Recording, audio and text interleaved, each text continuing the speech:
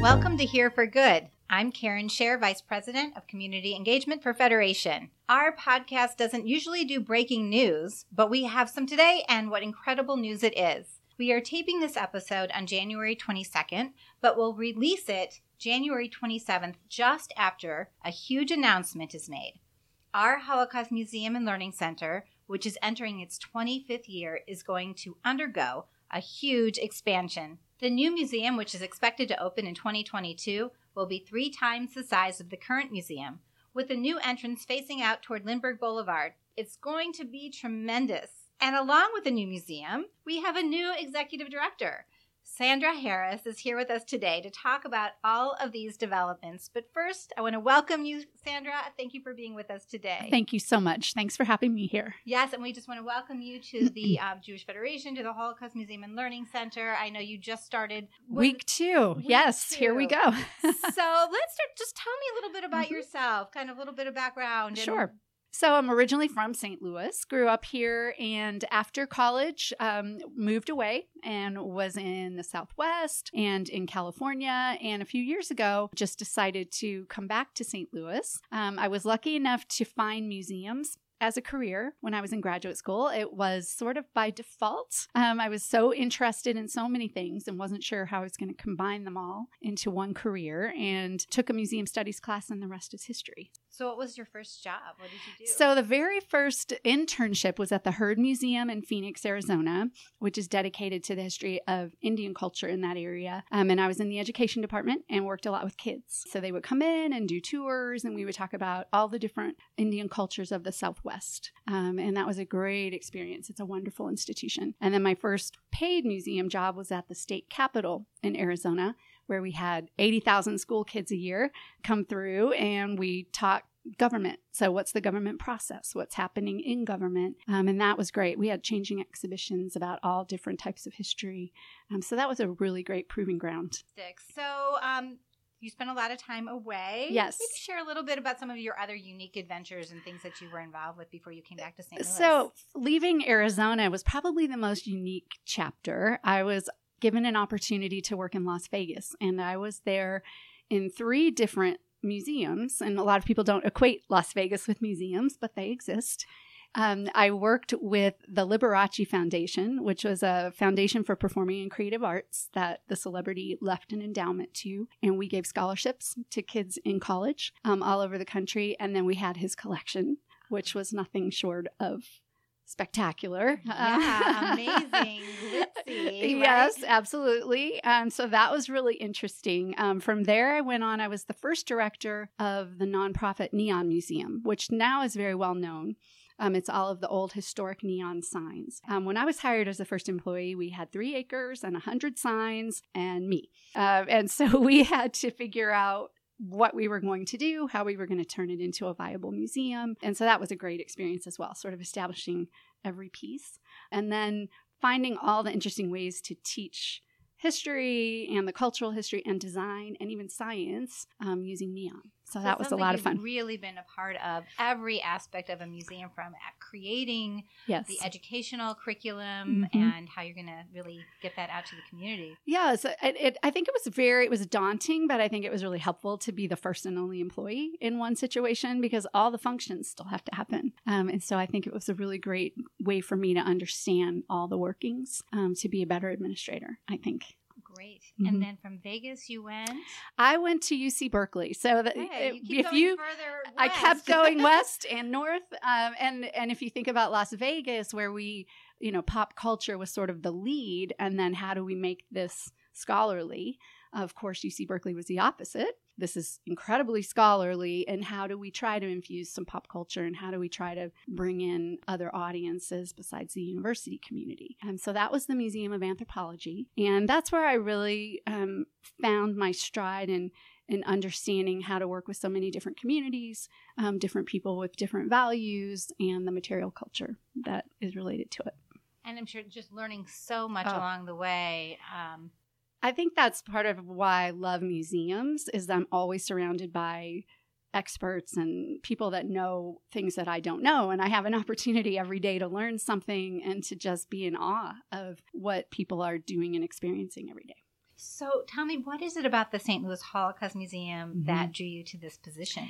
It's so interesting. There's so many pieces of it. I mean, number one, I made a decision a few years ago to come back to St. Louis before this position because I had always followed jobs. And I finally said, where do I want to live? Where do I want to be? And St. Louis was it. It didn't matter where I had lived. If people said, where are you from? I always said, I'm from St. Louis, but I live in Phoenix or San Francisco. And I bet they didn't ask you where you went to high school. They never asked me where I went to high school. And sometimes if I was on a plane. And so I was able to come back, and I had a wonderful position at Maryville University for the last couple of years where I dove into something else that was new, which was library work. And that was really fulfilling to kind of understand that research process. But then this position popped up, and it just felt like it brought together so many things that were so interesting to me. So thinking about history, culture, and most importantly, how do we work together as a community? So all of those values I already had. And then the added bonus of creating a new space, which every role I've had, we've done that in some way, shape, or form. And it's a building situation, both programmatically, staff, and physically. It just felt like a dream job for me. So I was very excited to apply. So is there any one thing that made you most excited? Like what, about the position? You mentioned that you really are kind of at the ground level of building something out. It isn't already existing. I mean, it's existing in a different form, but... Right. It's going to take a very different shape. And I think that I do really love that experience when you are looking at something and then getting feedback from all the people who care about it and deciding where to go next, to take it to the next generation, to take it to its next way of existing, if you will. I think that's the most exciting part of it. And then, of course, the fact that it is a topic that is so important, always has been, always will be, in my opinion, the Holocaust, and then the lessons from it. And then what do we do with that information? If, you learn all of this, how does it apply to our daily life? How can we talk about it? And all of that together is really meaningful to me. Yeah. So there's that whole, did you have any background in the Holocaust studies at all before? Not specifically. So in anthropology, I worked with a lot of different cultural communities and some of the similar themes of loss, of displacement, of treatment, of losing history, of losing people, particularly Native American communities. But I was certainly not an expert in Holocaust studies. So I'm hopeful that some of that sensibility and some of those things that I've learned along the way, combined with the experts that are here, will help us develop that content. Yeah, I was going to say you have a really strong professional staff team, but very also much really strong lay team. The docents are incredible, over 150 strong, that all have a different experience, which is great. Where every type of experience is represented, from, the few survivors we still have to the second generation and now the third generation, as well as folks that are not Jewish, that care deeply about the themes coming together. And I think that that's a very rare model. So what are you most excited about the expansion piece of it? I mean, hopefully many people who are listening to this have been through the museum. If you haven't, please do so soon. Now's the time. Now's the time, because it will go dark. It will go dark in the summer. So come through today, come through now, bring your kids, bring your families. That's right. What are you so excited about for this new expansion? It's been great diving into, we're working with this company, Gallagher & Associates, that is very well known in the museum design field. They just really understand where we're headed. I'm very excited that the design will reflect all of the different themes, and it doesn't really matter what your background might be or how much you know or don't know, whether you want to learn chronologically or not. It's going to be very flexible. So I feel the way it's being thought about, there isn't anyone that can't come in and benefit from it. And it'll be, I hope, very beautiful and a place where you can not only learn, but have a place to reflect and be with people. And so I'm very excited about the design. Well, I know that our community is very excited to bring this to St. Louis, to the state of Missouri, and throughout the region. And we are also very excited to announce that we are the recipient of last week we found out that the Holocaust Museum and Learning Center has been awarded a $750,000 challenge grant from the prestigious National Endowment for the Humanities, project. And we really are the only project in the state of Missouri that received this grant. For this year, we are the only recipient in Missouri, yes, and one of the largest ever for the state of Missouri. So how do you think this grant will impact fundraising efforts moving forward? Well, what's great about this, it's the type of money that's difficult to get, particularly from federal sources, which is this ability to build and operational money, right? So it's that money that's often hard to raise. And the fact that it's a challenge grant helps us connect with the community and say, we have this incredible amount of money that is a seed, and will you please help us to match it? And I just think that whole dialogue is so important because this is a place for everyone. It is a place for the community, and hopefully people will want to support it financially. So where can people still have a connection with the museum? Will there be some kind of opportunity for students or for visitors? There will be opportunities. We're still mapping all of that out, but the intention is there will be a physical destination of some sort. We haven't really landed on what that will be exactly. So we'll still be able to have students come. We'll still be able to have speakers. We also want to look at our outreach and use some of our docents. I mean, whatever we do will be a little bit smaller than what we have right now. So we want our docents to be able to go out as much as coming to the building. So watch for that. You know, in the next few months, we'll have that much more outlined, but we're not going away.